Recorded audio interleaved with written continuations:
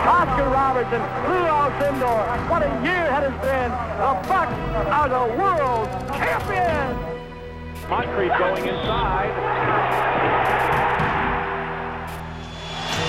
Ray Allen driving past Armstrong. The jam over McGrady. 2 seconds. Middleton. Yes! Chris Middleton! Happy birthday, Jason Kidd. This place is up for grabs. Behind the back. Giannis Antetokounmpo. Chris. And on they watch. Holy moly! Dudley up top, open. It's got a clean catch. Milwaukee wins it. Play basketball and win. And win? Yeah. How many games? 6. We're gonna win in 6. Hello and welcome to episode 326 of the Win in 6 podcast. I'm your host, Adam McGee, and joining me as always, it's my good friend Jordan Treske. Jordan, hello there. Hello. Do you think people believed when we finished up last week and said we'd be back next week that we would in fact be back next week? I don't know. It might have been either or for people. They've been burned before. If they did, I think George W. Bush had something to say about this before, But we are in fact here. We've fooled you 4, 5, 6 times maybe in the past, but we are here keeping up our end of the bargain and podcasting about all things Milwaukee Bucks. We've got some mailbag questions that we'll get to later on, but mostly this is going to be kind of a run through of some of the key talking points in the Bucks news of the week, because it has been an eventful week for the Bucks news-wise, much more so than you generally get with teams at this kind of time of the season. Obviously, there'll be a lot to talk about with, we're starting to see the playoffs in sight, so teams are gearing up on what they look like, but news of the kind that the Bucks have had in the past week isn't necessarily all that common. Unless, of course, you are the Milwaukee Bucks, where you play the Sacramento Kings around this time of year. Your point guard then gets a nice, juicy extension. Jrue Holiday, Jordan. He's locked in. He's staying with the Bucks. Good news. There was a weird thing where, the people who don't watch the Bucks seem to be baffled by the size of the contract, baffled by the fact the Bucks were diving in and doing this. To me, though, this was a complete no-brainer, and with every single passing game that you see Jrue Holiday play with the Bucks, it's just like, what are they going to do other than make sure that this guy is around alongside Giannis, alongside Chris for the next few years? Yeah, it's like almost if you question why the Bucks gave up so much to acquire Jrue Holiday and then question why they would give them an extension after giving up so much for Jrue Holiday, it's like why this is the most likely outcome. Whether it was an extension or re-signing in the offseason if he had declined his player option or whatever, the case may be. But this is always in the cards that he was going to stay in Milwaukee. They have a pretty cushy situation for him right now. He's playing very well right now. It was just a matter of timing when it would happen. And obviously it sounds like it came together pretty quickly after he became extension eligible, and then boom, Easter morning. Yeah, I'm not going to say I've watched every game that Jrue Holiday has played throughout his entire career as a professional basketball player, but it does feel to me that he is playing some of the best basketball he's played in his career to date. There is something about how he's fitting into this Bucks team. I think particularly the offense, he's a great defender and he's certainly thriving defensively, but that isn't entirely new for him. There is something with how he's meshing and with how he's stepping up, and really, it's like the Bucks just had a perfect Jrue Holiday size hole in what they were before he arrived in terms of finding someone to carry that extra bit of load, particularly when Giannis is off the floor, but also when he's on the floor, someone who is just so, I think, composed maybe is one of the key things in his playmaking. He's always very controlled. He never looks hurried. Like we touched on a little last week, and I'm sure it will continue to come up. And certainly as we get towards the playoffs, hopefully we'll be talking about it in terms of a positive way. But the difference between his style of playmaking and Eric Bledsoe's couldn't be much more stark. Even though Bledsoe did have his moments and did some good stuff for the Bucks, the way that Jrue Holiday is meshing in offensively just seems to be at another level. And obviously, in the past week, we've got some kind of expanded looks at that, from his performance against the Kings to then even some of his play, even like right out of the gate against the Warriors, where the Bucks are really struggling early on. They could have been blown out completely in the first quarter if it wasn't for Jrue Holiday. Did he have 13 points first quarter? Something like that. Yeah. He had 21 in the first half against the Kings. Yes, he did. He was incredible against the Kings. I struggle to see any real case for better fit among too many point guards at all in the NBA. Like, both ends fitting as well as he does. I don't know if there is someone. You can get better offensive players. There's obviously the likes of Damian Lillard, the likes of Steph Curry. They can't even like hold a candle to what Jrue could do on the defensive end of the floor, though. Like, it's not close. So, like, if the Bucks are looking for one of the best all-round point guards they can get, I think they've got that, and that has been what the Bucks have looked for many, many years, through various iterations and through trying to figure out, what this team was ever going to look like. Long before Bud, long before Giannis was a back-to-back MVP. That's something that I think Bucks fans don't take for granted and certainly don't overlook with the fit. But maybe there are still people, nobody watches the Bucks, Jordan, and maybe they haven't quite realized. I just get a feeling that Jrue Holiday could be like one of the big stories of the playoffs. It feels like he's hitting a really nice stride at this time of year. I don't know if that's necessarily true for his teammates. The Bucks may need him to be at a level above what he has been even for most of the regular season. But I'm just getting a sense. I don't know if you see any of that either. No, I would agree. I think since returning from COVID and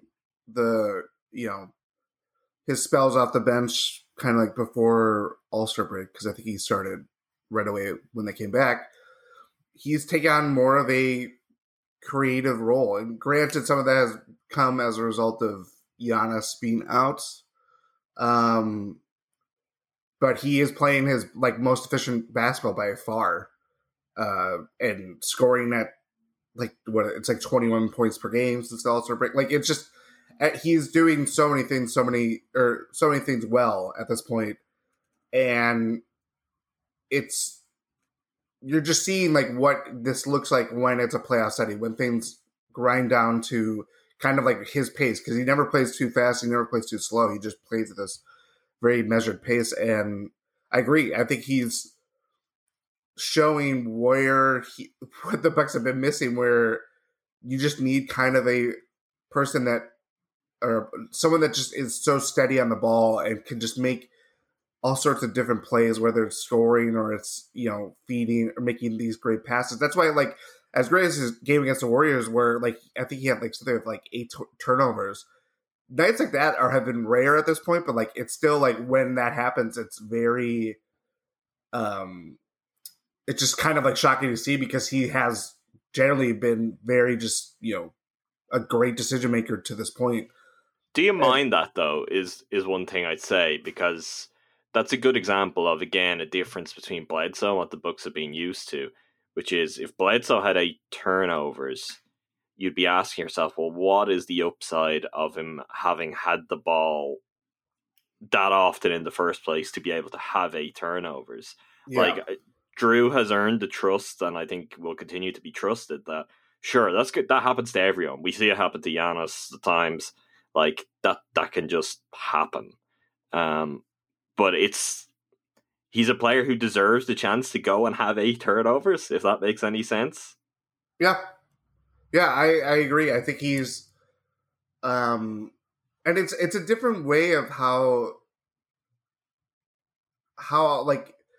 if he's having a bad game versus Bledsoe, there's still something that you can rely on with Jrue, where, Eric Bledsoe was very good for this Bucks team during the regular season. Playoffs, we all know the story. But it was just it was just like, okay, he just doesn't have it tonight. It was so apparent where it affects effort level on defense and all that stuff, where that isn't the case with Jrue. You can still rely on him to play, great perimeter defense, take on these great, defensive assignments, and still impact the game in ways that you have expected from him to this point of the year.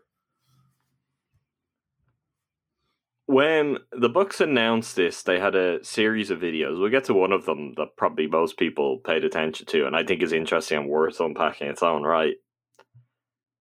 They had one that I kind of chuckled at when I saw it, and I was like, this just looks really stupid. Like, this is Bucks social media at times, where they're just going way too far. They're reaching for something, and that was they were referring to him as the Defensive Player of the Year. And I've been thinking about it since. Do you think there's any chance? I mean, the rules of the Defensive Player of the Year as an award are to be a guard and win it. You've either got to be Michael Jordan or have played for the Bucks. or Gary Sidney Payton. Moncrief, Gary Payton, Alvin Robertson are the only non-Michael Jordan guards to win Defensive Player of the Year. He is still, I think, steals leader, isn't he? Steals per game leader. Yeah.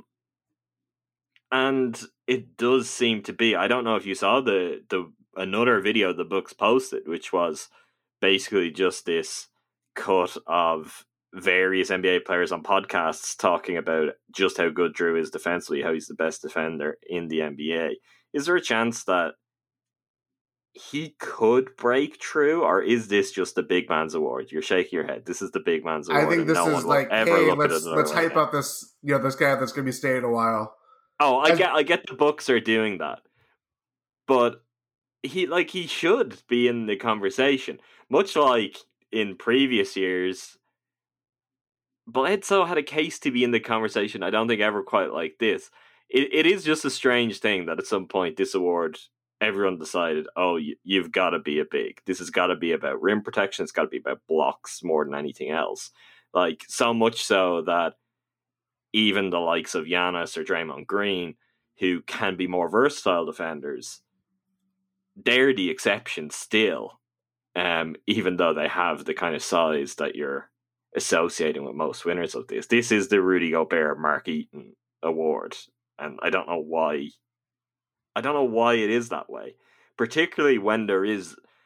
It's harder for guards defense to show off on a highlight reel for people to really grasp what it is.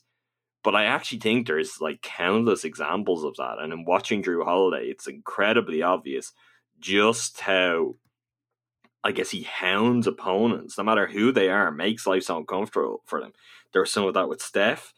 There's some of that against Damian Lillard earlier in the week. Like, there's two really great examples of guys that just nightmare covers for most defenders at the point guard position in the NBA, and he did really well, I thought, on both occasions. You can't completely stop those guys, but he did really, really good job of it.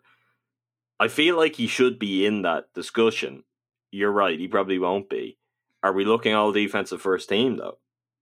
Or does the Bucks defense not being what it was hurt their chances of multiple guys on that this year?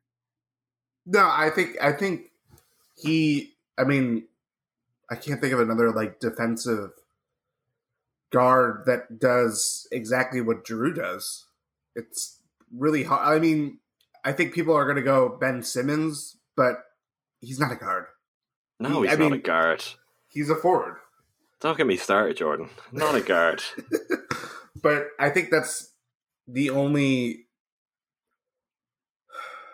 player I can think of that can kind of rival what Jrue brings to the floor or brings to the table in terms of I think he's going to be a lock for first team. And granted, yeah, the Bucks aren't this elite defensive team, but they're still pretty good. And Giannis is going to be recognized for that way as well. Brooks probably going to fall off at this point just because there's only two teams and he's had a shakier season defensively than last year, especially. But yeah, I think he's nearing on a lock for all defensive team. And I don't know, like I was thinking about it too, where if he keeps this up for the rest of the second half, because, Bucks have like 22 games of 40 days or something like that. And if the Bucks, they're playing at a great pace right now. If they were to somehow, leapfrog over Brooklyn and Philly and maybe get the top seed, which, is much easier said than done. Could he be an all-NBA player? It's too far-fetched because there's so many guards, and it's not like it's the All-Star teams where you still have the East-West distinction. But I think you're right. I think the Bucks need to be they probably need to be the number one seed. If they get number one seed, I think the possibility opens up because he is the Bucks' second best player this year. And yes. I think it will come down to just what percentage of the voters are very discerning and don't just put leading scorers across kind of their three teams on the ballot in the backcourt. Because if you are looking for all around point guard play, there really aren't many better than him in the NBA. But yeah, I think the Bucks would probably need to get the number one seed for that. Don't know how confident I am in that. That's something. Not very confident. I honestly, I was watching the Warriors game. I watched it on TNT because I fired up Fox Sports. No, I didn't. I fired up. This is something we need to talk about, Jordan. Bally Sports, Wisconsin. Not feeling it. I don't like it. Don't like the graphics. Don't like the red. I miss the music. I miss We Are Fox Sports, We Are Wisconsin. It's a sad, sad day. But that wasn't the reason why I changed. I still love Jim and Marcus and will continue to pledge my loyalty to them. It was that there was no arena sound. Maybe this changed at some point, but I watched the first 4 minutes of the game on League Pass. No sound from the arena. I was like, this is really taking me out. It was just crystal clear studio mics for Jim and Marcus. So I switched to TNT. And where was I going with this point when I started, Jordan? This is the podcaster's problem. No, I've lost it. Something about watching the Warriors game, all around play. I'm going to guess something Jrue related. I've lost it. Maybe it'll come back to me. It was something that was said on the TNT broadcast, but it's gone. We've got some more Jrue. Maybe it'll come back to me. The other thing that obviously certainly played into the hearts and minds of Bucks fans with the way Jrue's extension was announced was this Book for Life proclamation he made. Now, I know Jrue is 31. He's 30 now. I think he turns 31 in June. Right. So when the Bucks season... And he's signed a 4-year extension, so he's 31 starting his new contract. Did Eric Bledsoe also say Buck for Life after signing his extension? No, he didn't. Okay. Just wanted to ask that. That's the difference. That's the key difference between the two of them, is one decided... Even after signing an extension after playing the Kings... My thing with this is, right, it's okay, so he's 31 in June... His 4-year extension kicks in. He'd be 35 if he sees out that contract with the Bucks. On the one hand, it's possibly quite easy to say, I'm a Buck for life. It's just also the sort of thing that people don't say for very obvious reasons with the way the NBA is. I don't know. I found this interesting. I find it interesting, one, just how much he seems to like the organization and have locked in. And from the moment the trade happened... He gave that interview. I can't remember to what Pelicans blog. Was it Haynes? Or that too. He gave 2 of them. I think his first one was with the Bird Rights. It was the Bird Rights, and it was him and his wife Lauren, and they talked about, we want to stay here. This is the place to be. We love the way the franchise is run, the way the team is in the court. I want to sign an extension. It's before playing a game, before anything. I was like, okay, that's striking. Even more so now, a few months later, that he goes through, he signs the extension. Could have had a robust free agency market. If you had any doubt about the way he felt he fit with the team or the Bucks prospects. If there was any niggling doubt, he could have just tested free agency, got a very healthy deal, and maybe another situation that he liked more, felt was a better fit, whatever. But he didn't. He signed the deal. He said Buck for life. Now, part of this is I find it very jarring for a player of that stature to be signing an extension with the Bucks and saying something like that. This is not like the Milwaukee Bucks that I'm used to. This is definitely not like the Milwaukee Bucks that you and most people who've been Bucks fans longer than I have been used to, where, you know, really, really good players have just been like, yeah, this is the place for me. So what did you make of that? Like, there's obviously an element of reading too much into this, but it's because of the way Jrue Holiday is. He doesn't strike me as the kind of guy who wants to say something for something sake.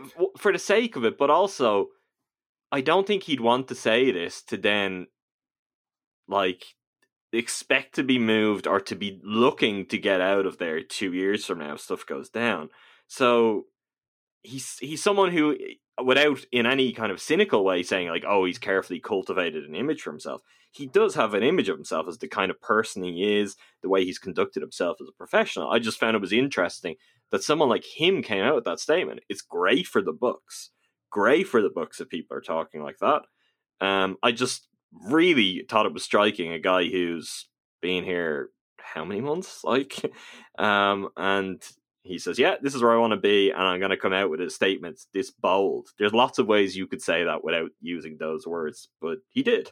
Mm-hmm. Yeah, I mean, it's reassuring to see that the Bucks' big gamble has paid off, and that he's, you know, this is where he wants to be. This is where he potentially wants to finish out his career, because that's a legitimate thing to think about at this point. Yeah, I agree. I don't know if that comes to fruition, but even when he signed his huge deal with New Orleans, it wasn't like he was, you know, there was a lot of speculation around him. It wasn't like he was trying to stir it and, you know,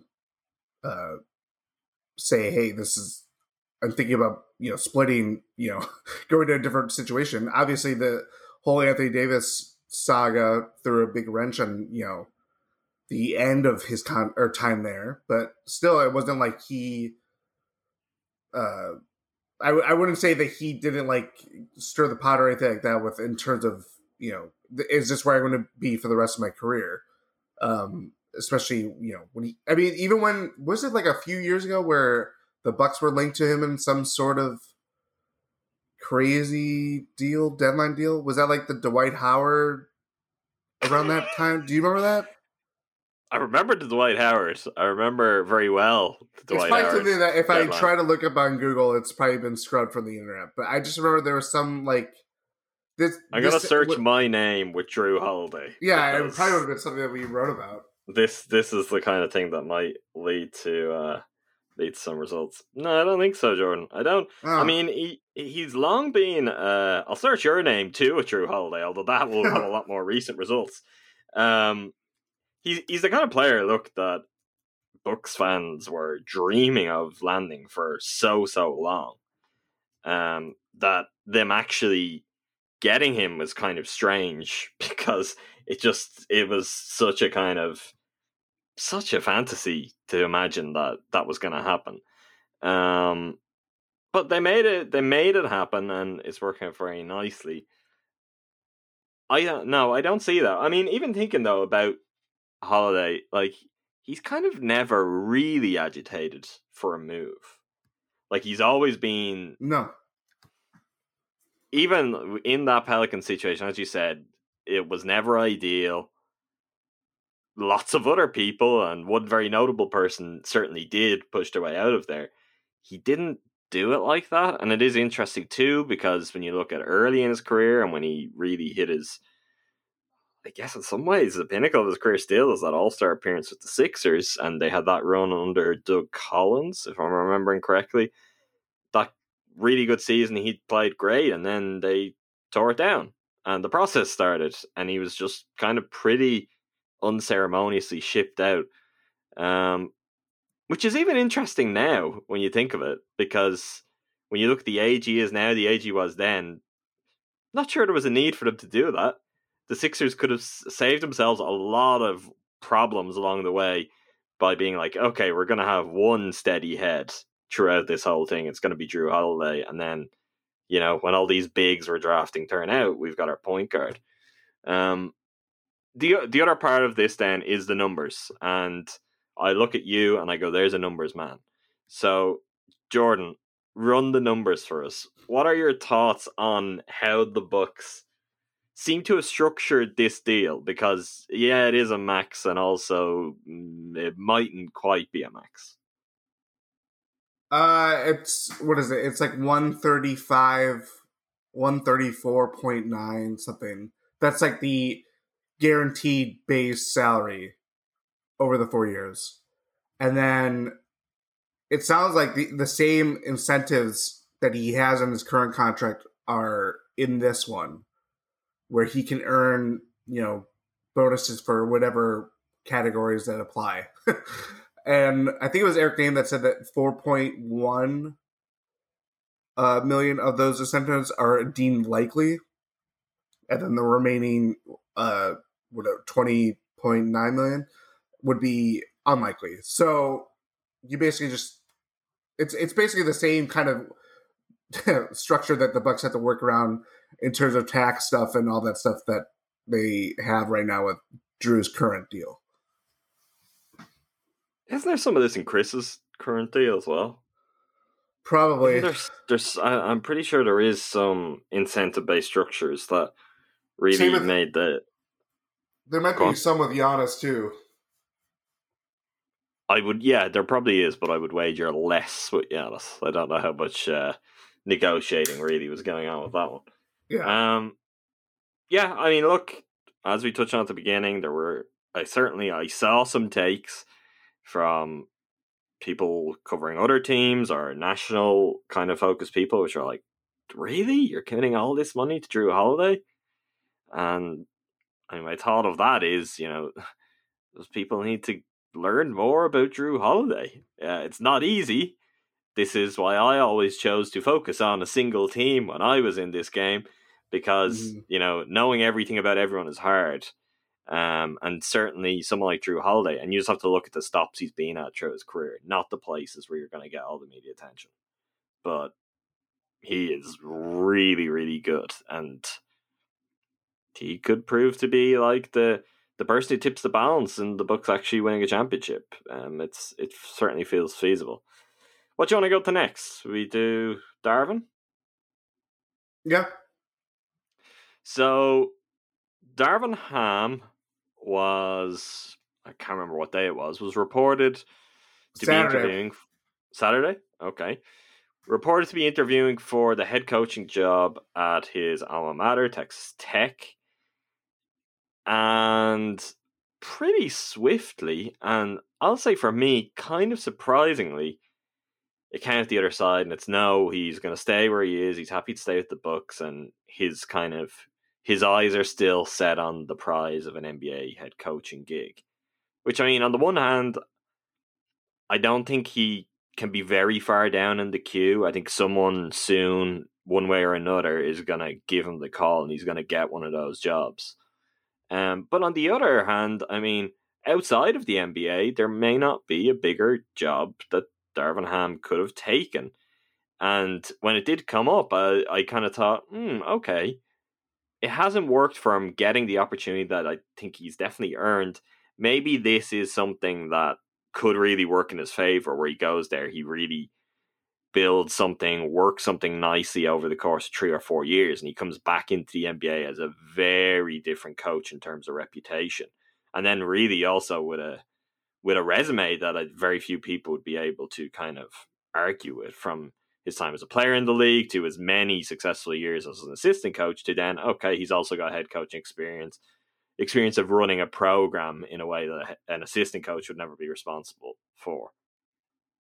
What was your reaction? Were you surprised? Or is it just a sense of, like probably you think, I think, everyone thinks, he's decided, it's going to happen sooner or later. I'm just going to stick where I am, and I guess being with the Bucks, being in the mix for a championship, that helps. Being with Bud and Charles Lee and Ben Sullivan, guys he's worked with for years, I'm sure that helps. Is it just, this is fine to wait it out, and I think I'm going to strike gold soon? Yeah, I think that would be it. And obviously, sounds like the reporting from Texas Tech side, where their coach leaves for a bigger job at Texas University, they go back to one of their players that helped kind of put the program on the map when Darvin was there, and kind of look at this splashy hire. And he's been working in the NBA for the last decade plus, all that stuff. Like, it's from their side, it's like, oh, look, this is who we're reaching out. We're looking at someone from our own program and alma mater. Like, you know what I mean? Like, there is incentive from their perspective too. I don't know who they ended up hiring since then, but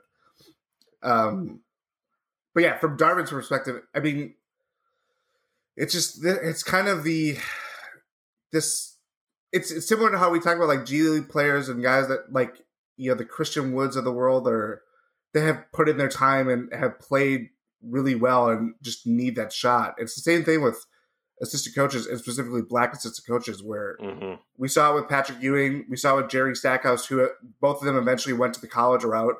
And, it's like, what do they ever come back on the NBA circles? Who knows?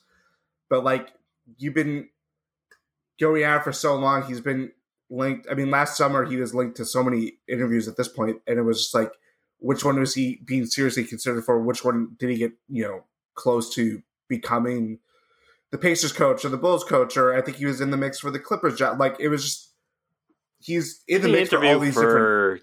The Timberwolves. Yeah, a couple of years ago. Yep, that was a couple of years ago. Like, that was one of the first ones. Like, he's been through a solid 4 or 5 coaching cycles of this that we know of. And that's probably without others where he may have got a call without getting kind of full consideration. Yeah.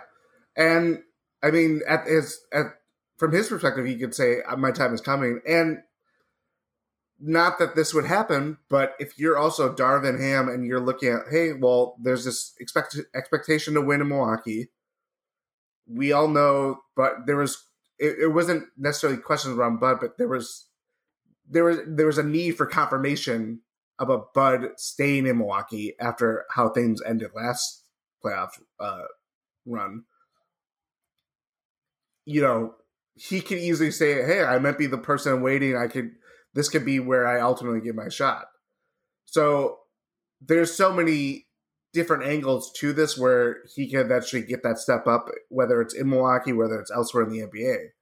But it's just like the waiting angle of it, where it's like everybody's saying Darvin Ham is going to be a coach in this league. Darvin Ham is going to be a coach in this league. And then you just have to,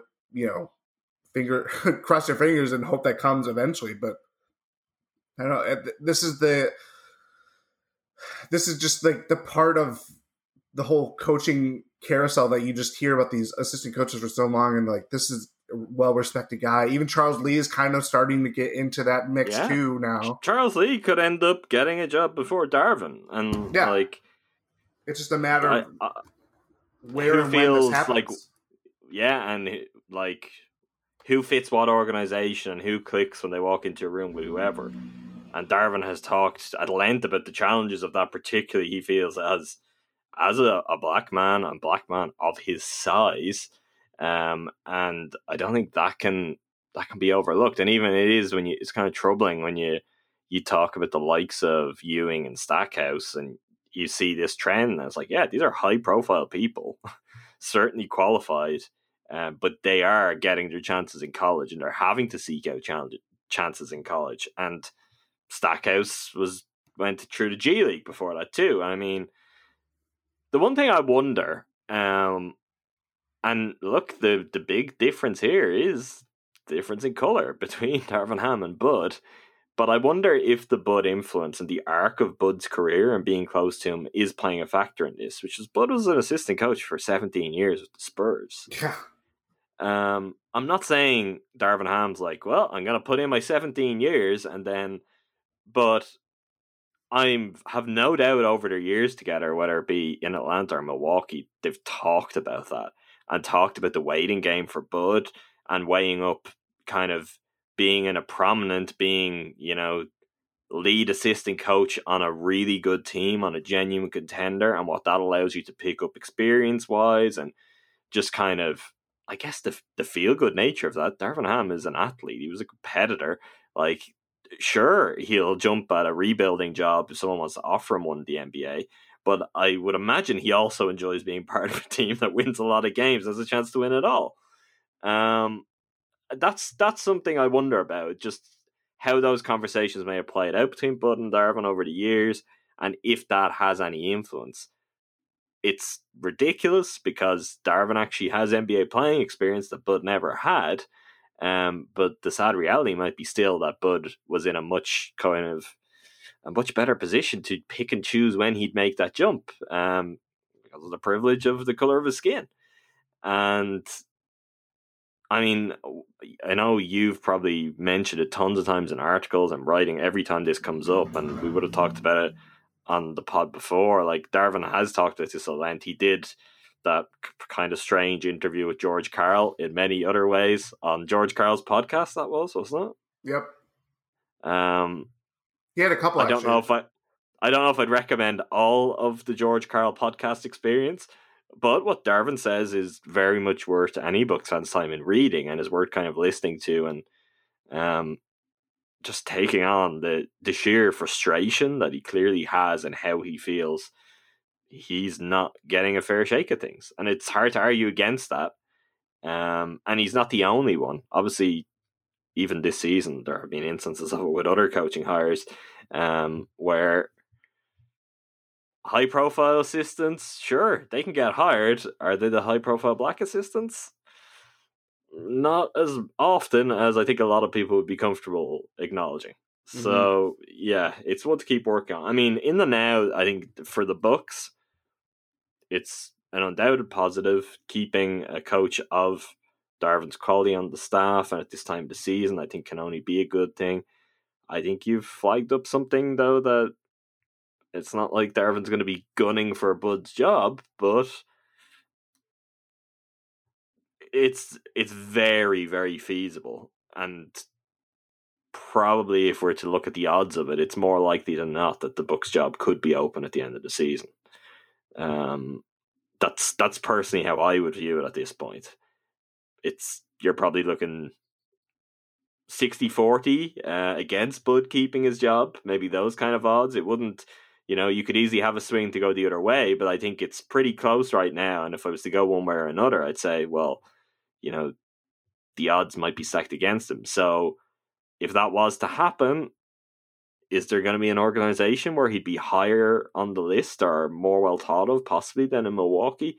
I guess that would depend on exactly what went wrong, how they felt like it tied to Bud's staff, how they felt like that might carry over an assistant. Of course, we have seen the Bucks have had some up-close looks at what can happen when an assistant coach from a past regime gets elevated to the top seat and changes things around. That's Jordan Smythes Riley.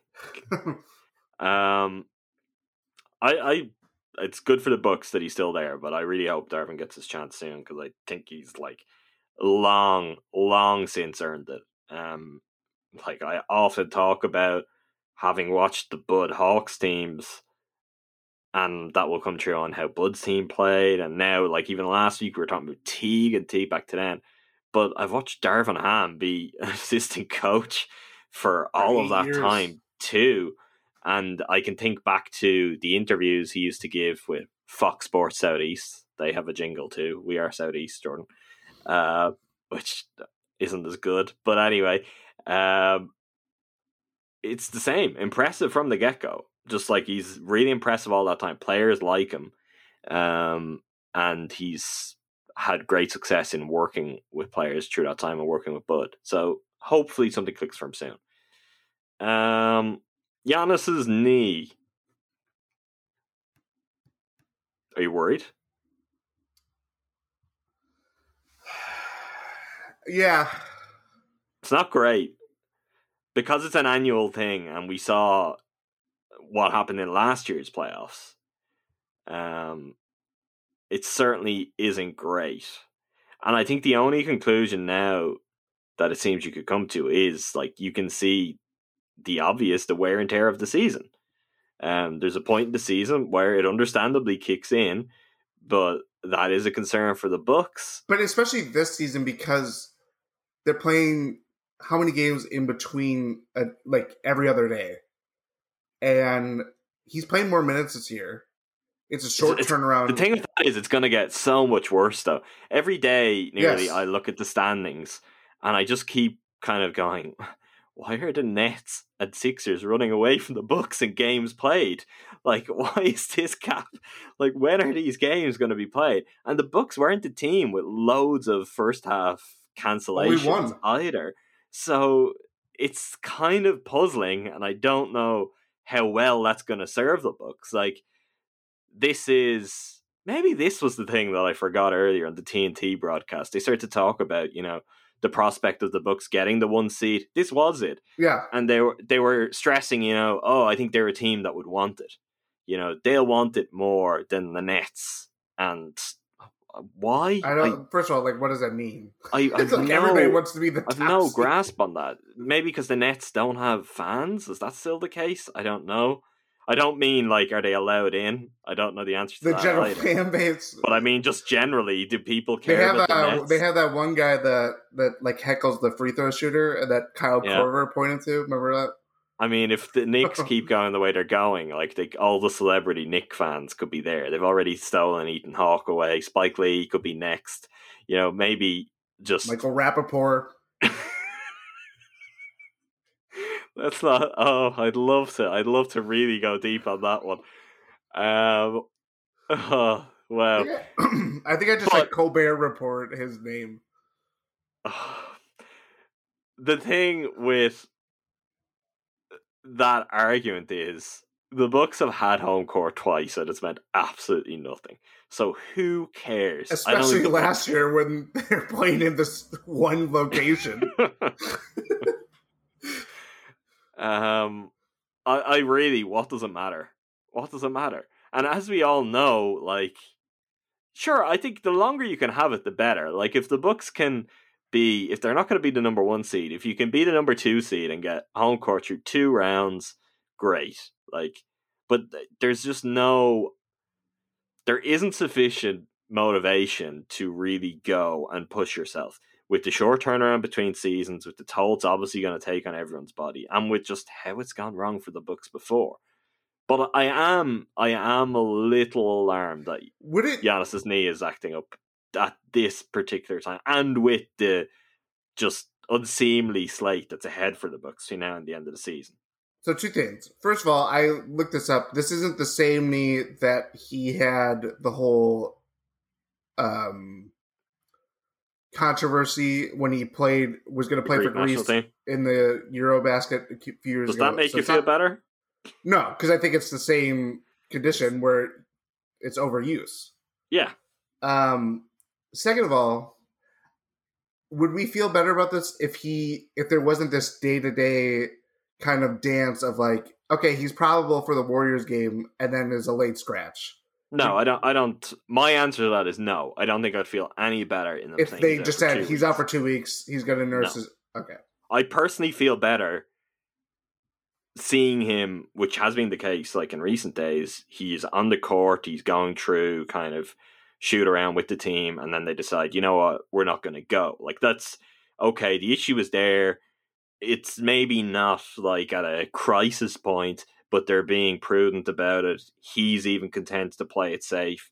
And like that actually is more encouraging to me. If he disappeared from sight for a couple of weeks, no. And maybe that will happen at some point. It's not the Giannis way generally. No.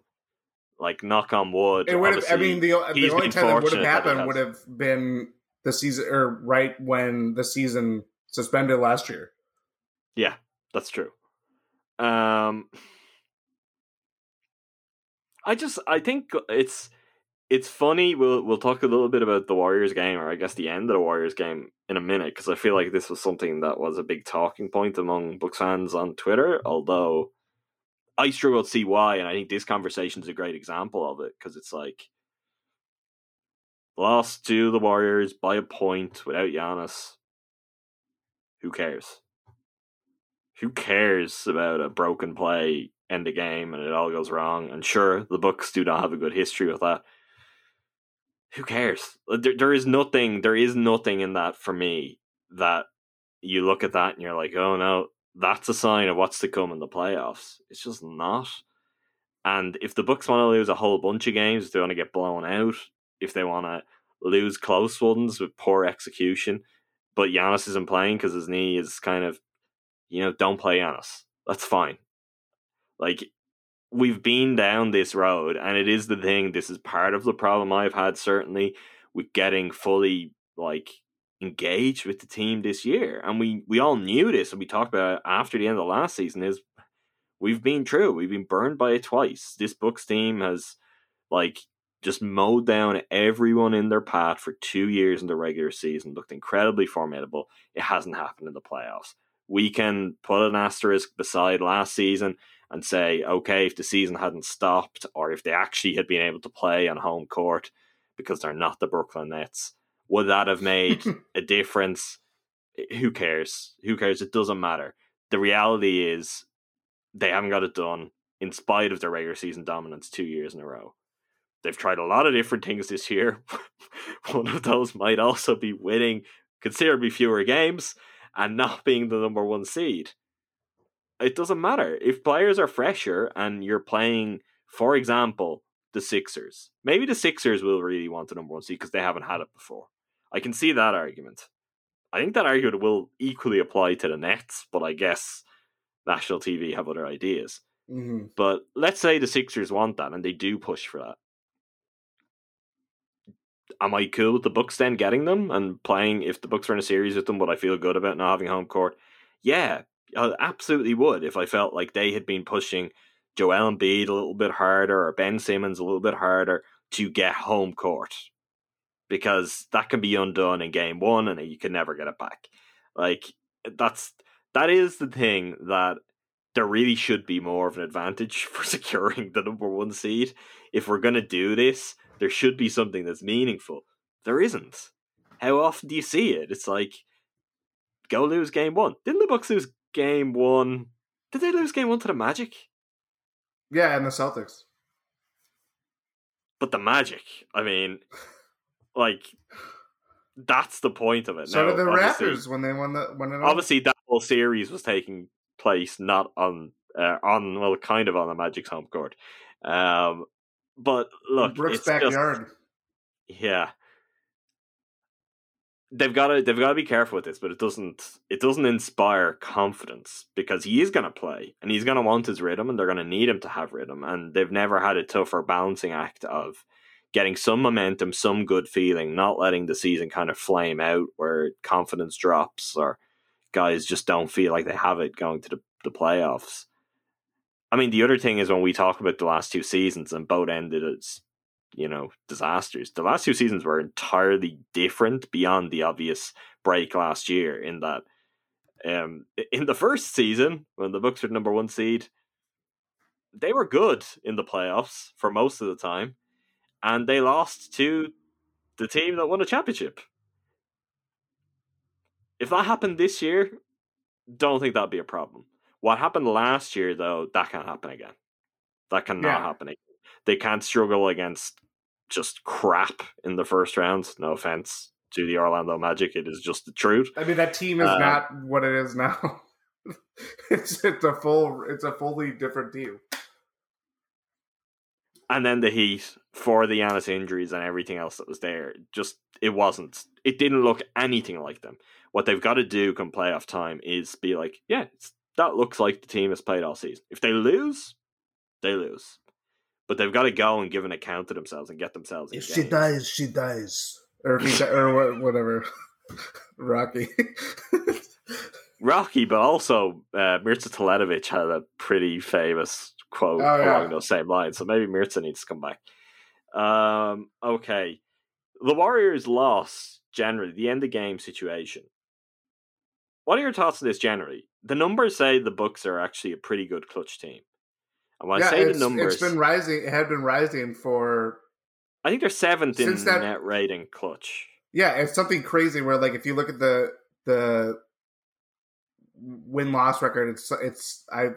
It was really bad, but their net rating was like they 4. are 7. Well, this is what I was going to get to. So they're 7th in net rating in the clutch, 110.8 offensive rating, 101.2 defensive rating.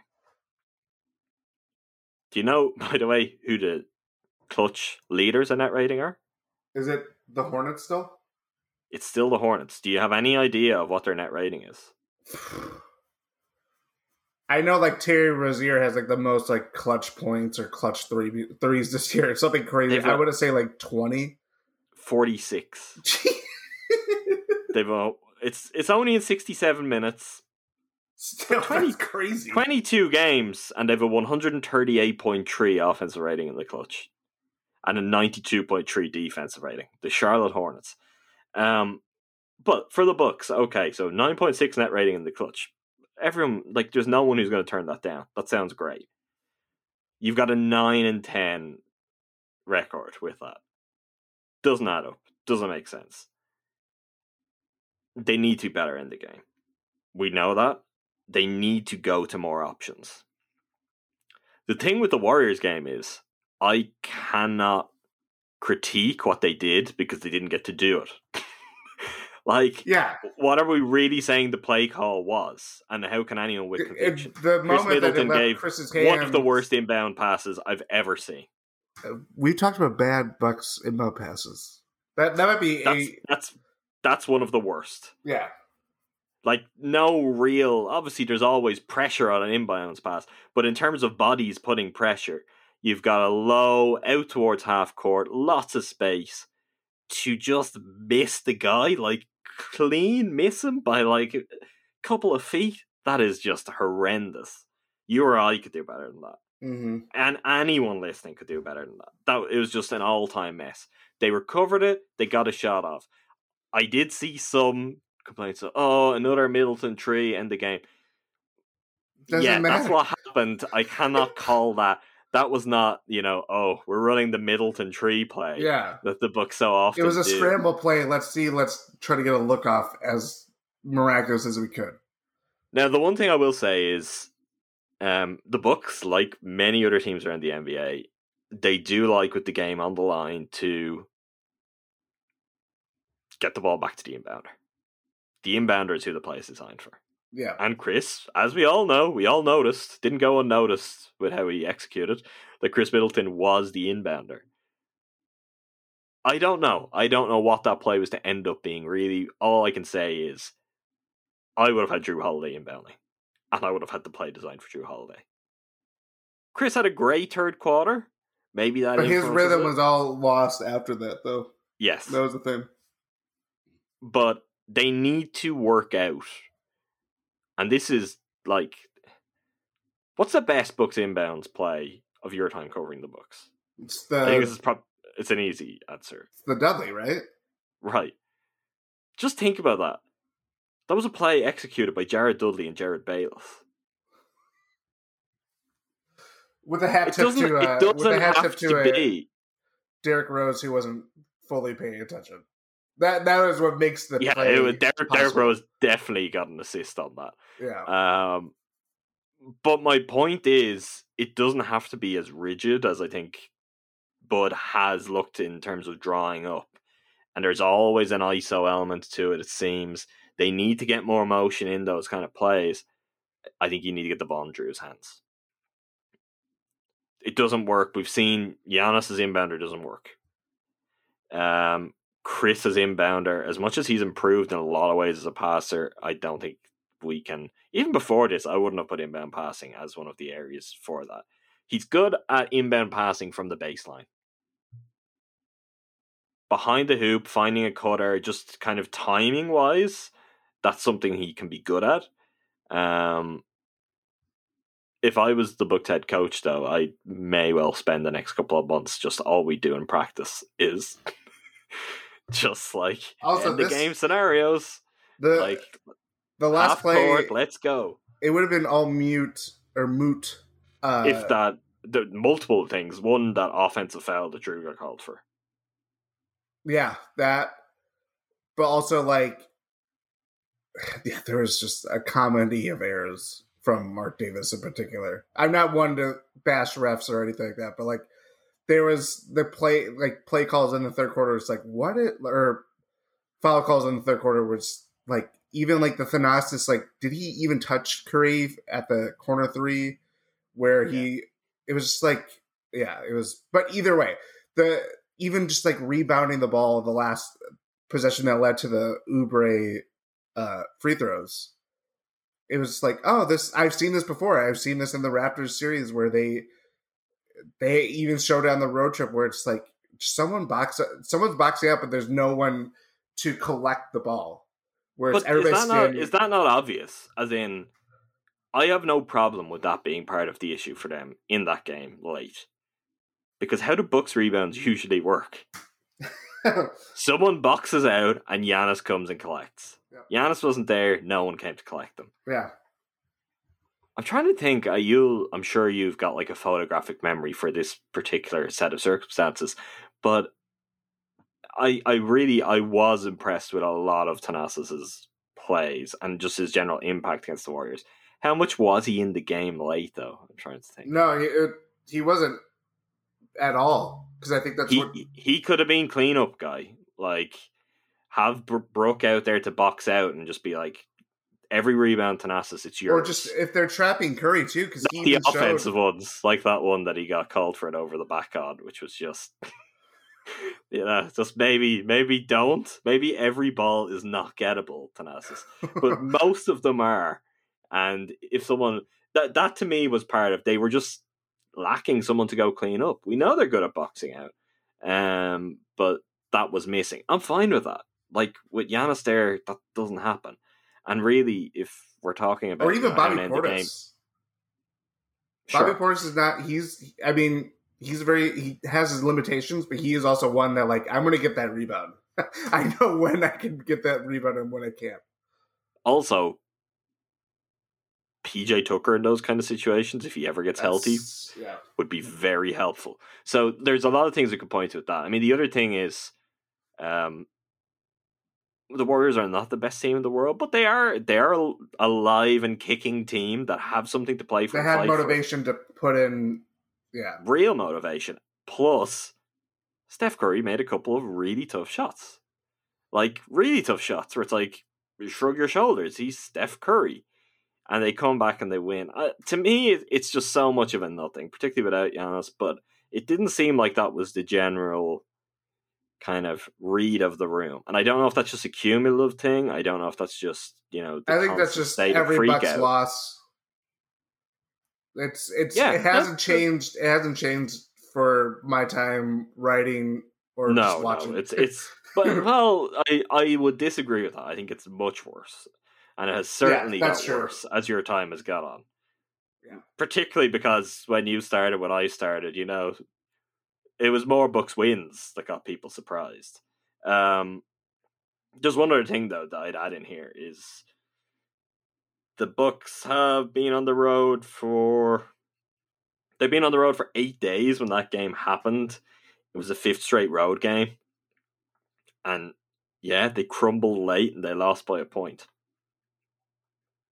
It's just like that's what happens. Mm-hmm. That's what happens in a normal season, let alone this one.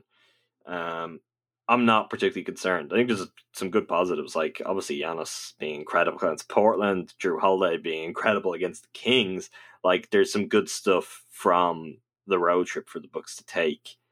And let's be honest, look at the schedule here. Obviously they finish up supposedly the road trip against Dallas, but they're just back for one against the Hornets and they're back out for 3 games on the road. Mm-hmm. That is brutal. And I honestly, like, even when you look at the way their schedule is going in, they come back from that 3-game trip, they have 4 at home, then 4 on the road, then 4 at home.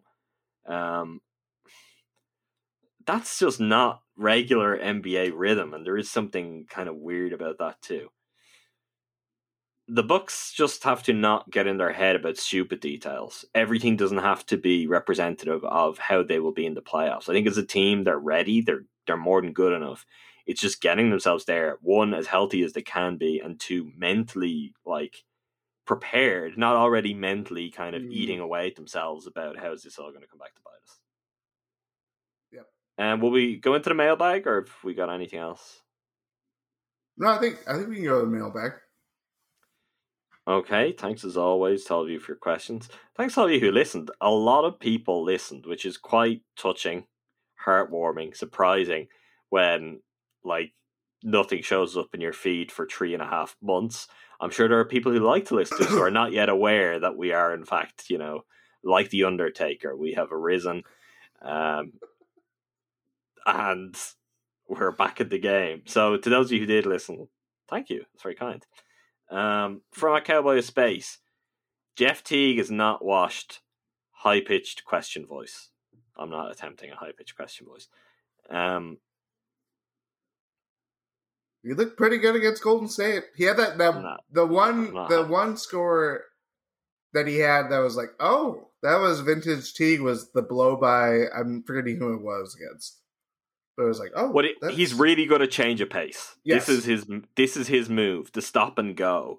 It is very much his signature. It's very fun to watch, and even with him not being quite as quick as he used to, it makes him look lightning fast because he's just got that kind of stutter dribble, and then I'm past you, and very, very tough. It takes a really good defender to not just kind of end up falling flat on their heels and then being stuck in the mud as he goes past him. I am not. Jordan? We're using, this is a bit inside baseball here, but we are back to, like we did many years ago, we're recording on video as we podcast here. Like, I could go and get 4 Jeff Teague jerseys from my closet behind me here, Jordan. I could lay them up. I could show you that I am, in fact, maybe the leader of the fan club, and I'm not having the general overreaction, I think, to Teague so far. I'll stick with what I said last week. Jeff Teague will win the Bucks games. He will win a playoff game. This is the Jeff Teague experience.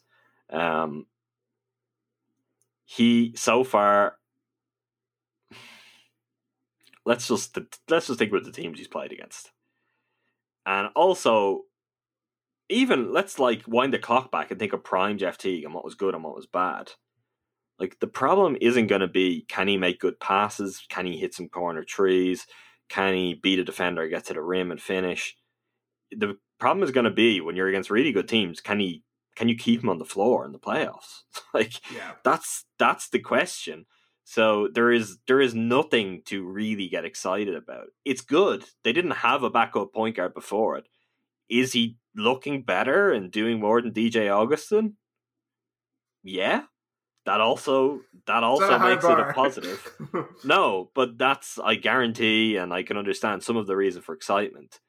But the problems that I would expect to see from Jeff Teague, certainly there's been no chance for them to crop up yet, and they may not until it matters most. And then people are like, why is Jeff Teague not playing? Or, oh, Jeff Teague didn't show up for this series. When it's like, no, this is who he is. This is why don't make any he was available to what he is. For the Bucks to pick up off the scrap heap at this point of his career. He is a good player. He's a skilled player who, not just his relationship with Bud, but with Darvin Ham, Charles Lee, Ben Sullivan. These are guys he knows, has worked with, and really likes. I watched, might have been just after we recorded our last episode.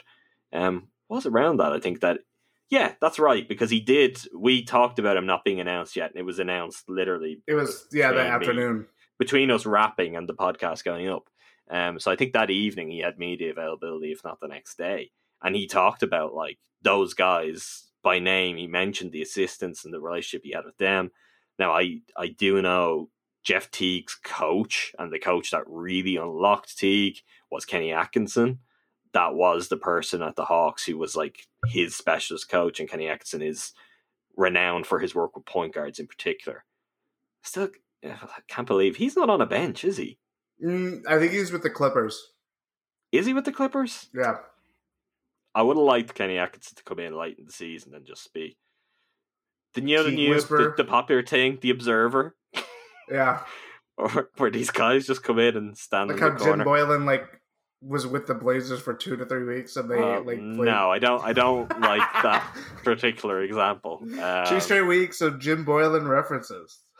Yeah. We're back. I'm sure that's a run you can keep up for many more weeks, Jordan. Yes.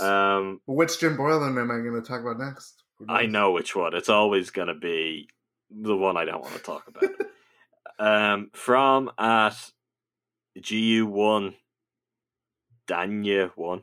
Looks like Daniel. We'll say Gull Daniel. That's the display name. Is DJ Wilson poised to become the new Malcolm Brogdon? ? Are we destined to forever pine for the loins? Loins is quite a term there. Of another former, albeit less talented book. I'll be honest here. Is DJ Wilson doing stuff? I have no idea. I have no idea. He's not even on my radar anymore. No. The Houston Rocket, or former Buck turned Houston Rocket that I think Bucks fans would like to have would be Sterling Brown. He's actually been very good this year. I just assumed that was going to be Christian Wood you were talking about. Oh, I even forgot about that. But really, would they want Sterling Brown? The Bucks fans have seen Sterling Brown be good for a year. Yeah, but he's even better than what he was even that year. DJ is averaging 5.5 points, 3.2 rebounds, shooting 47% from the field, 42% from three. Just 11.9 minutes, though. He's not playing all that much. I have no interest. All due respect to Mr. Wilson. Yeah. Comparing him and Malcolm Brogdon does not... I think the people who are going to pine over DJ Wilson should be okay because they've had plenty practice pining over him for years. Well, he's found himself, located firmly on the pine, Jordan. From at Russ Brick 44. Is there a single skill or ability that Bryn Forbes is better at than Sam Merrill?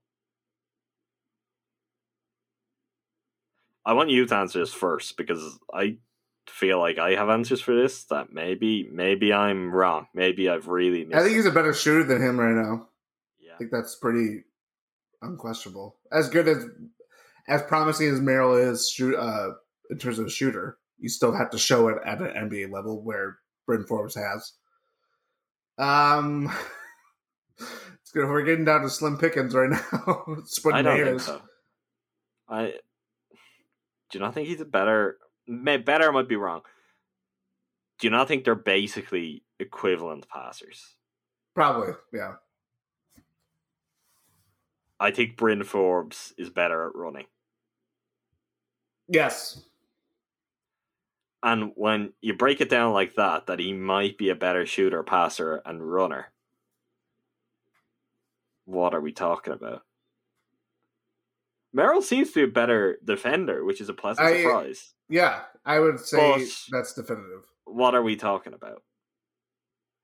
I mean, and the thing with Merrill maybe can grow into being a contributor for the Bucks over the years. Like, this is like make or break season for Milwaukee.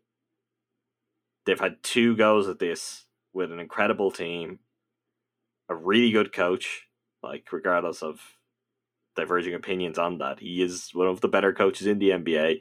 They've had the MVP for 2 years, just, everything looking good, and they haven't managed to get it done. So to be in April and to be kind of entertaining the idea that maybe there needs to be some more Sam Merrill minutes, I find very tough to stomach. That's just not me. Yeah, the Bucks are not a Sam Merrill away from winning or coming out of the East, because that's all they have to do in my book. The time for that argument to be had is the beginning of next season. Yes, agreed. Which Bryn Forbes is a player option, doesn't he, this summer? So, yep, same with Portis. So Sam Merrill may get plenty of minutes next year. Yeah.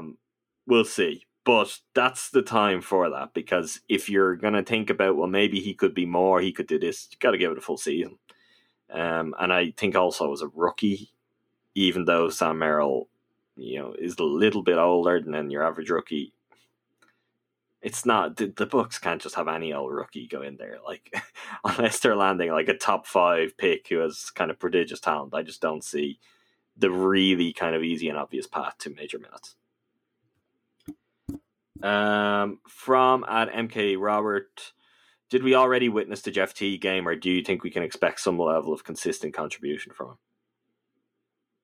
No, we absolutely did not witness the Jeff Teague game. Jordan, you're like knocking on your microphone.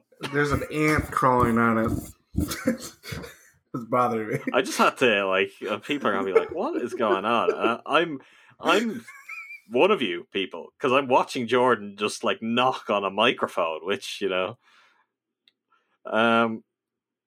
consistent contribution from Teague, probably not. Like, let's wait. I mean, when he has played games, when he has played either for or against Milwaukee, he has looked really good this year. That's all I will say. I'm joking. Okay, I'm looking ahead in the schedule. I'm saying around 2 weeks, just under that from now. Around 2 weeks, just under that from now, the Bucks play 3 games in a row: the Suns and the Sixers, all at home. Let's pencil in after that final Sixers game to talk about Jeff Teague. And I don't mean that as in like Jordan's making a note right now. I can see it. Yeah. It's in his schedule. I'm not saying like it's all gonna fall apart then, but you've got to like wait for some really good teams, teams that have got something going, and see how Jeff Teague holds up then. And also, I mean, whether Jeff Teague will be on the floor by then and how many minutes he'll be getting with the Bucks, not guaranteed. But I like Jeff Teague. Jeff Teague can do stuff, and he will. You're always guaranteed that he will do stuff. Mm-hmm. Whether it's good stuff remains to be seen. But no, this won't be the best. The best of Teague is yet to come. It's going to be big. Consistency, that might be another issue entirely. From an MK Robert, should the Bucks retire the late game lob attempts? If anything, the Bucks should put late game lob attempts more. But I'm only saying that as an example of something that is a little bit more creative than some other things we see late in the game. They need some more variety. But if you're gonna get into late game lobs, you've got to have the right guys on the floor. Mm-hmm. You've got to have guys you can lob to. It's just Brook and Giannis at this point, right? Or Thanasis? Yeah, you wanted to say it. I knew. It's like Jordan straight away wants to say it. You're listen to yourself. You're advocating for late in games that the Bucks their offense is lob attempts for Thanasis. I mean, you can't knock it until you try it. You need to be stopped. From Ed Money 13, whatever happened to Austin Rivers, and you think the Bucks can win it all? I don't know what happened to Austin Rivers. He's somewhere. He is somewhere that isn't the NBA, and I think that is the key detail right now. My understanding, reading of this without like fully breaking down the numbers, is he will be a Buck. They just don't want to pay the tax. Yeah. And they're waiting until the moment, which will have to be very soon, where they can sign him to a minimum deal, the prorated minimum that will keep them under the tax for the season. It was reported by Shams that they were the front runner. It was reported that they had an agreement, and he hasn't signed. It's like 2 weeks on now, aren't we? 10 days? Yeah. He hasn't signed elsewhere. He is a good player. He's an actual NBA player of the very slim pickings that are out there. Like, do you think the Lakers, for example, before signing Ben McLemore, didn't put a call into Austin Rivers? Mm-hmm. Like, they 100% did. So the fact that Austin Rivers isn't a Laker now means Austin Rivers is playing a waiting game. Why he's doing that, I don't understand. I don't understand why he has decided he's content to wait to be a Buck if that is what's happening. He's perfectly fine with Jeff Teague being the guy who got signed first. That wouldn't have been the order I would have done it in.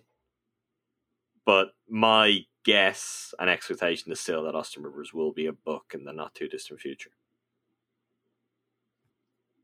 I would agree with that.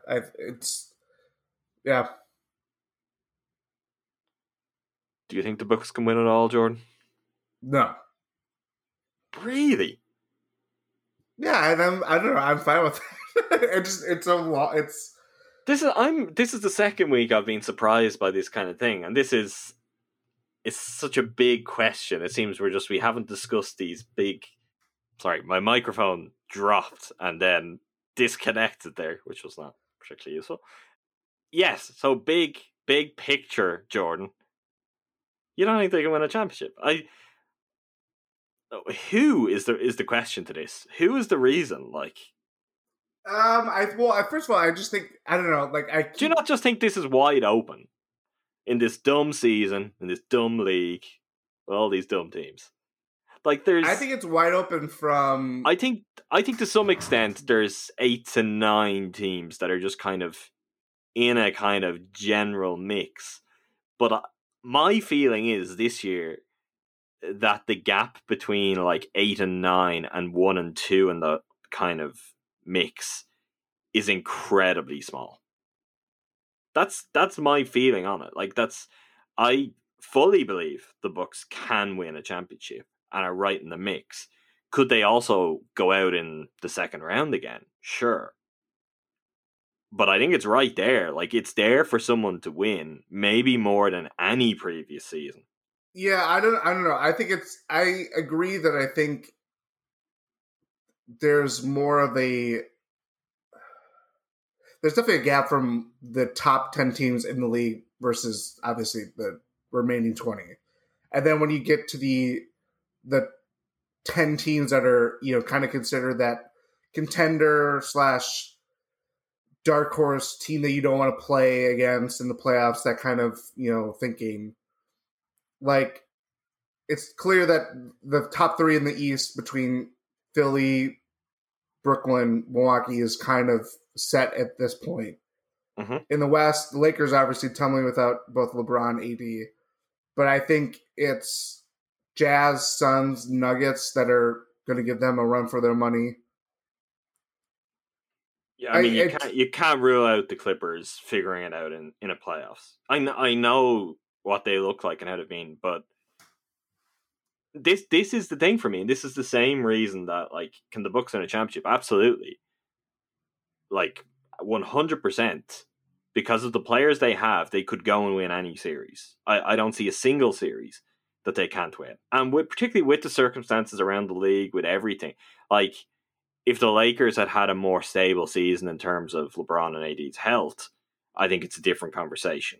They're defending champions. They're really, really good. There's no question about that. And if they were coming into things in a much better position.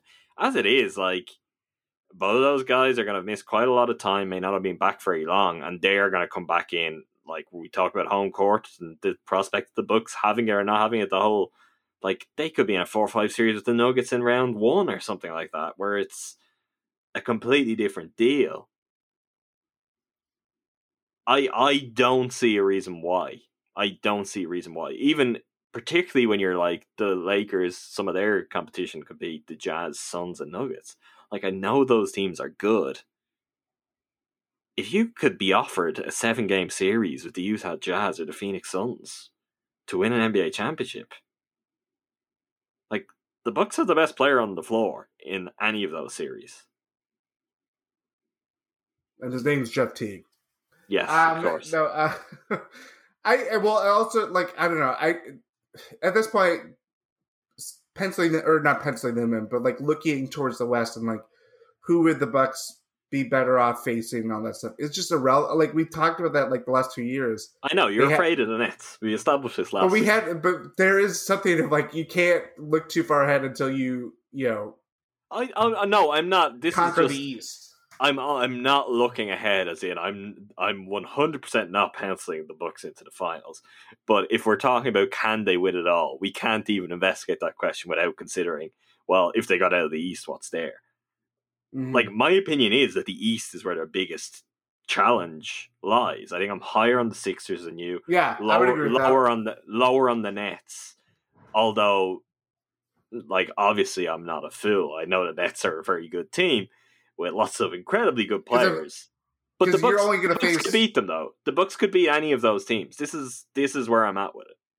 Yeah, because as we talk about the West, you're only going to face one of those teams. You have to face Brooklyn, Philly to get out of the East, and right now, I mean, their first round matchup is going to be tougher than what it was against the Orlando Magic, and they lost game 1 against them last year, or the Detroit Pistons 2 years ago. You know what I mean? Like, we're not talking about the same type of first round cupcake matchup. They were like, oh, okay, it's just going to be a formality that they come out of it. You think so? Even at the stage where there is a possibility, but some of the options, like what, are we afraid of Terry Rozier again? Like if the Hornets fall a bit, which they likely will. But they also, yeah, I was gonna say, like it could be the Knicks, depending what they do. It could be the Hawks. Like you're like the number one, not afraid of the Celtics man for many years now, and that must be amped up times 10 this year. I mean, we'd probably just like to avoid the Heat because, scar tissue. I don't see that being the case. The Magic were terrible, but there's also a strong case to be made that it hasn't served the Bucks well playing teams like that in the first round anyway. That's true.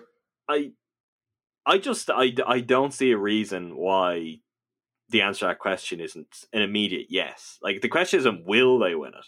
If you ask me will they win it, I'm just like, I don't know. Anyone could win this. But that is my feeling in a way that it was there last year for different reasons. Wasn't quite the year before. I mean, it was up for grabs, but there was still a set number of teams. I think this is as open as it's been. Like, the Phoenix Suns could win an NBA championship. I don't think they will, but they could. They could go from being a perennial joke for many, many years, and just like that, Chris Paul, Monty Williams, internal development, bang, and be champions. Like, if there's a year for a Detroit Pistons 2004-esque winner, this is it. 100% this is it. To me, it's just 100% they can win it. I don't think anyone should be answering on any team whether they will win it. But I don't like your hesitation, Jordan. I think they can. Definitely they can. It's wide open. They can. I don't think they will. Is your reason for that? Only one team wins it all. I know that. I mean, I think that's a thing that I certainly feel more of a peace with than I would have 2 years ago. Oh, yeah. I think Bucks fans should. I don't know if that is the case more generally, though. That there should be this peace with, well, sometimes you're just not going to win a championship because winning a championship is really, really hard. I think it's made easier knowing that every loss the Bucks have isn't going to be this, is Giannis going to stay? Or is he going to leave? Is it not? You're telling me if the Bucks lose in the second round to whoever, that the main story on ESPN the next day isn't like... But that's all. The Bucks have failed Giannis again. I know, but that's how that conversation happens. So, don't think the Bucks don't have to worry. The thing we talked about on our last episode before the hiatus after Supermax is, no matter what, if it all goes wrong, the Bucks will be sellers from a position of power. If Giannis asks out, they have to get stuff. Like, they were approaching the point of the franchise being ruined forever if he decided not to stay because there was no assets for the foreseeable future. He could have just said, I'm leaving in free agency. The whole thing is dead. Seattle, maybe you could get a team. You might have to wait 15, 20 years, but I don't know if much good would have been happening in those 15 to 20 years. Like, that's the thing if it goes wrong. And that was one of the big wins, albeit the win that people don't want to dwell on too much of Giannis signing that deal. But that'll happen again. And that's fine. This is the way it works. We don't have to worry about Paul Pierce talking about it on ESPN anymore. He may be talking about it at other places and stuff. Yeah. I certainly won't have to worry about it, the places he'll be talking about it. Yeah. From at John Doe Books, in the couple of games PJ Tucker played, Bud had him in some lineups with Brook. Do you like this idea, or would you prefer him in primarily Giannis at the 5 lineups? I mean, I don't think he's going to exclusively play Giannis at the 5 lineups. At this point, they were waiting for a PJ Tucker player to play those lineups more, especially towards the end of games. I think we're talking about 45 minutes that we've seen PJ Tucker in a Bucks uniform. Yeah, my answer was going to be I'd mostly prefer just to see PJ Tucker in any lineup. Yeah. That would be good to start with. In theory, yeah, I'd prefer him at the 5, but there is a danger in what happens to the Bucks and what it does and how drastically it changes their identity. Even though they've been trying it, they've been working towards it, they haven't had the personnel to really commit to it. So if PJ Tucker comes back after an injury, yeah, and if PJ Tucker comes back from an injury and he's got 10 games, it's like, well, yeah, we're going to commit to playing a lot of PJ Tucker to 5, much more than Brook. I think that has its dangers. I think PJ Tucker can play with Brook. I think there will be times and uses for that kind of lineup. Bud has liked, more than going small with the Bucks, he has liked to go big. Mm-hmm. He has liked to go big in size, but with lineups that can kind of play small in style. I wouldn't say that lineup necessarily fits the latter part of that, but I just think PJ Tucker can be good and useful, and getting him on the floor and maybe cutting back some minutes for some other players as a result would be a win for the Bucks. From at B-Ball Banter 1, do you think our rotation of bigs is good enough to win in the postseason? Brook, Tuck, Bobby. Obviously, all 3 have flaws, and how Bud uses them is going to be the biggest question. I don't know. I mean, my answer is no on where the Bucks' winning prospects lie, but I think right now they have a nice mix of, if you need more offense, you can go to Bobby. If you need the traditional Bucks Bud system, you have Brook, obviously. You want to play more switching defense, Tucker's there. But again, they still have, Brook can be schemed out pretty easily. Bobby Portis is along the same lines, and obviously his defensive effort is not the same as Brook or Tucker. And obviously Tucker, is a matter of, is he going to play? There's also what happened with Robin Lopez last year is part of the thing for me that I just don't know exactly what. Like, that was a surprise. The fact that he was just completely out of consideration. I still don't quite understand what the rationale for that was. I don't know if anyone ever really pressed that hard enough to get a sense of what he was seeing and why that happened. That leaves just a question mark, though, over what does Bud see with the team? Maybe just generally over, like, what does he see the team as being in the playoffs? Whatever that was last year didn't work. Maybe that approach this year, if Tucker's healthy, they've got the personnel and they can do it, but bit of a waiting game. From at MK Robert, the Bucks have locked in their course, seemingly putting them in position to compete for a title the next 3 to 4 years. Would you consider not winning a title with this group of failure? No. It depends how far away from winning a title they are. Yeah.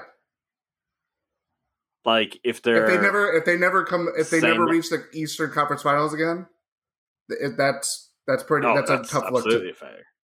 Yeah. And we won't see them for 3 to 4 years if that happens. Like, that's where ESPN will be right to have the conversation to Giannis' future. I think that the actual answer to this lies in the Bucks' past, and it's like, were the teams of the 80s a failure? No. I don't think so. They had to go up against incredible Celtics teams, incredible Sixers teams. They were always thereabout, and they just never broke their way. Like, if the Bucks can do that, if they can perennially get to conference finals, if they're going to lose before that, they better lose in, like, ding-dong series with teams that are just obviously incredibly good. If they can get there, make a finals appearance sometime. If all those things happen, they don't win one. I mean, by definition, it's a failure, but there also just has to be a sense of kind of pragmatism of the way of the NBA. like, and the teams that happens to over and over again. What the Bucks need to do, and what I think everyone has to demand of them, is that they are good enough, well coached enough, well run enough, that they are in position every year where they have a chance. Like, whatever this ends up being this year, part of it is that conversation that we were just having, which is, can they win it this year? Now, I think it's a problem if a lot of people feel the way you feel and they would answer no to that. That is a big problem. For whatever reason that might be. If you're locked in with these guys and all that money and that is the answer, well, then there's a major issue and they need to tackle it in a way that's going to be pretty severe. And I don't know if there's a good outcome. But that's going to be year to year. Every year, it's like, can we win it? If the answer is yes, you ride it out, you get yourself in position and see when things might break your way. Like, look at a team, and I think in many ways a good parallel for this Bucks as well. Like, I've already mentioned the 04 Pistons, they could blow, but it's the Mavericks. I think that's a really kind of close approximation for what the Bucks are, what their kind of mix of talent is, the kind of players they have, and the central superstar and MVP caliber player that they have at the front of it. Like, they got one. It's all that matters. Mm-hmm. Like, they could have had more. I'm sure the players, I'm sure everyone involved, fans look back at that and like, we could have had more. But they were good enough most years. Good coach, good teams, good players. Let's get in the mix. We'll lose some. Maybe one of these years we'll crack through, we'll win it all. And they did, and that is all that matters. And that's what this whole era of the Bucks is about. Can you get your one? If you get more than that, that's incredible. But that really is the stuff of fantasy. Like, Kareem, Oscar, Bobby Dandridge couldn't do that. Like, if you get one, everyone can be happy for another 50 years. Mm-hmm. Maybe that's pushing it. Better not to go through 20 the 50 years the Bucks went after that. But you know what I mean. That's kind of, that's the trajectory. I think if you're being realistic, you've got to look for good, fun team, likable guys, well run, well coached. That year in, year out, you're like, sure, playoffs are starting, and I'm here, I'm watching, and we'll see what happens because they have a chance. They can never find themselves in a scenario where it's like, oh, we just don't have, we're not even in the top 5 teams capable, or there's such a gap between us and Team X that it's just not possible at all. From at Luke Lorfeld, last pod I facetiously asked about the chances of T getting 20 minutes a nightly burn, but I didn't think it would be this close through 3 to 4 games. Considering the need for quality backup guard minutes, do you see his production usage role remaining? No, 100%. I still, believe they will sign Austin Rivers. He will play, if not swallow a lot of those minutes. Also, Giannis has missed a couple of those games, and they've needed another ball handler and playmaker, and it changes the kind of what does Jeff Teague look like playing next to Giannis versus what does Jeff Teague look like when he has the ball in his hands? I think he could look very good playing next to Giannis. I just don't know if they'll need him out there as much when Giannis is there. Agreed. So I don't know if there's anything that should be read into his minutes right now. Mm-hmm. From at Ben Rauman, Jrue is the best Bucks point guard since. Your job is to fill in the blank, Jordan. Cassell? That is 100% correct. I think it's a slightly safe option. No surprise for Jordan. Safe option. Do we count Sidney Moncrief as a traditional point guard?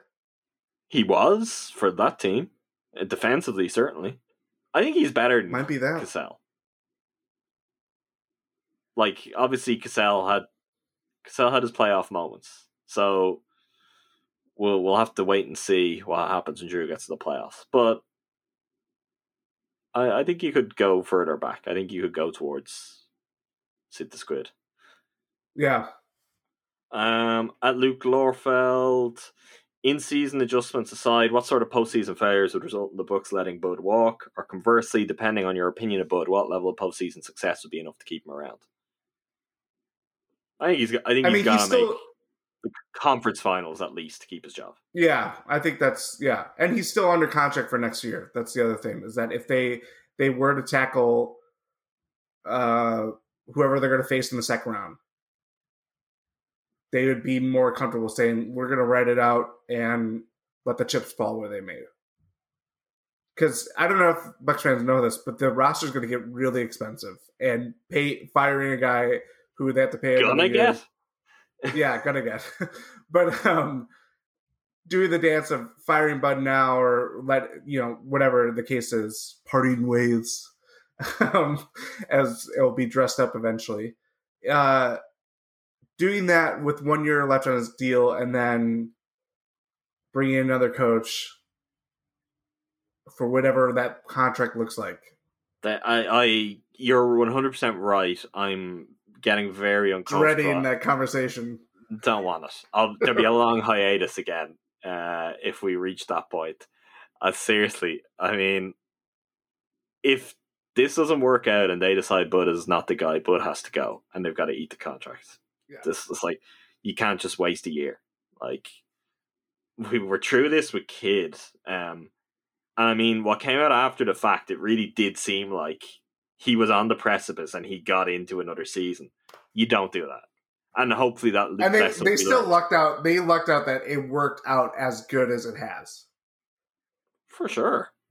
That's what's crazy. Because we could have talked about whoever was available in the 2017 offseason, and it could have just been disastrous. And likely would have, especially given the circumstances around like firing Kidd at that time. Compared to public perception, I should say. Yeah, 100%. I mean, the thing with that is, I wonder, they probably could have got Bud that summer. That's a good point. Bud overstayed his welcome, certainly, with ownership, with the new ownership in Atlanta, who just didn't take to him. And Schlenk took over that year, right? Schlenk took over, and Bud and Schlenk never saw eye to eye because Schlenk wanted to tear the whole thing down, and has made some weird decisions along the way, I have to say. Some good picks, some very weird decisions too. I think they could have got Bud, or Bud could have ended up in that mix if that job opened. And yeah, it's an interesting one. I just think though, if you reach that point, the coach gotta go immediately. Mm-hmm. Like, you sign a deal for X amount of years, there's always the risk. Okay, if we want to fire them, we're gonna have to pay it. Like, when the Bucks signed that deal, they were hoping that the roster got expensive, because if the roster got expensive, things were still, on the tracks. If you've got to make a change, you got to make a change. Maybe that means your next coach is not quite as highly paid as maybe, a lead assistant who was on the former coach's bench. Something like that. Like, that is the kind of scenario where that kind of progression could very well play out. But if whatever happens in the postseason, if with ownership, if with front office, they start thinking Bud isn't the guy, the moment that thought enters their head, he needs to go. Mm-hmm. From at DJ Abides, 2 weeks in a row. Yeah, we're surprised too. Can the Bucks follow your lead and sign 2 impact buyout players in a row? Who's your favorite of the available guys? Austin Rivers. Are the available guys other than Austin Rivers? Jerome Robinson is where we go. It's again slim pickings. There's no Otto Porter or Avery Bradley likely coming available. Like Avery Bradley, would Avery Bradley be better than Austin Rivers? I don't think so. Me too. I actually also don't know if Otto Porter would be in terms of contributions this year. I think he's hurt right now too. He'd be just a great cheap get. If you get like a multi-year deal and get him cheap as a flyer, that could work out in a really big way. But in terms of buyout, and you're looking for someone to make an impact, and they're only there for a couple of months, I don't Yeah, Not I sure. think we got to ice the champagne on that one. I knew that was coming. How long can Jordan resist making an Otto Porter in the club joke? He would have fit in quite well with some past Bucks teams. From Jules-esque, who is your favorite buyout target? I think we just covered that one. Do the Bucks need another guard, wing, or big? I think their approach is they're going to take best player available, and that will be Austin Rivers. I think that is the approach. Yeah. Just let's find another player who might be able to be a part of our playoff rotation. Mm-hmm. That should be the way you're thinking with it. Second part of this question is what needs to happen for the Bucks to beat or have a chance against the Nets. Let the Nets be the Nets. Just let them do their thing. A lot of Aldridge, a lot of Blake Griffin. No, that's irrelevant. A lot of Kyrie Irving and a lot of James Harden and a lot of Kevin Durant, because you can't have a lot of all three of them, and I want to see how it starts to get when I think I know too who would be the one on the odd one out there, and you're making of it. You don't know, really. I don't know. There's. I think it's fair money on all three. No, I think if there's a battle for that, one of those players is not getting the ball as much as he wants, and that's Kyrie for me. And shouldn't get the ball as much as he wants. And the Bucks have experience of going up against just not quite at his best Kyrie in the postseason, and seeing just how much those kind of situations can implode. Honestly, the Bucks don't need to worry about the Nets like that. They need to, if they play the Nets in a series, go play your best series. Get the best version of Jrue Holiday, get a good Chris Middleton series, get Giannis having a positive series, and then you see what that does to the Nets. And I want to make them bleed, Jordan. And let's see how they like it. Lastly, from a GMGT.com1052, current Bucks team versus the 0-1 Sam Big Dog Ray Bucks, who wins in a 7-game series? I think it's a sweep. It's the current team. Talk about a team that was a powder keg. I mean, we think about that team, or that era, I should say, as like this, panacea, because everything around it was just so terrible. So, the other thing is, it's funny that it's still a thing, Jordan. Like, it's funny now that this is Wisconsin. This is a very Milwaukee sports team thing, because how people view the 1982 Brewers, who lost in the World Series. Granted, they made the World Series, so that's farther than where the Bucks did in that season. Sure, but that's viewed as like, this is our team, and they still. I mean, yes, yeah, and people still view it as like, oh, it's kind of like this like alternate universe, like they won it all, and yeah. I always was puzzled, this. We talked about this a lot. We did various teamed weeks. I was puzzled at just how kind of caught up in the 0-1 Bucks fans were. Even more puzzled with how caught up people were in the Brandon Jennings Bogut Bucks. Like, another example of it, though, as opposed to being like, oh, hey, this current thing we have is actually better than any of those things, and better than anything other than like less than a handful of teams in the history of the franchise. But yeah, it's not close. Like, none of those guys. Ray Allen, really, really good at that time. Big Dog is good. Sam Cassell, very good, but like, I don't know. Do I need to say anything disparaging about Sam Cassell? I don't think I do. If we were to pick the current NBA equivalent of Sam Cassell, and I don't know who that is. You don't even have to name a name. My point is just, if they were to be plucked out, put on this Bucks team as the starting point guard, things will get worse, not better. Mm-hmm. My opinion. That's going to be, I shouldn't have said that. Late on the podcast, it's going to be people who are living in 2001, Jordan. They're going to get upset. They're going to be in my mentions. But yeah, current theme, easy. All right, that does it for us. See, now I'm going to say it and you're going to believe me. And then maybe that's all the long con. But we're going to be back next week. Talk about more books. Hopefully Giannis will be back in action. If not, then things will really start to get a little bit more nervy.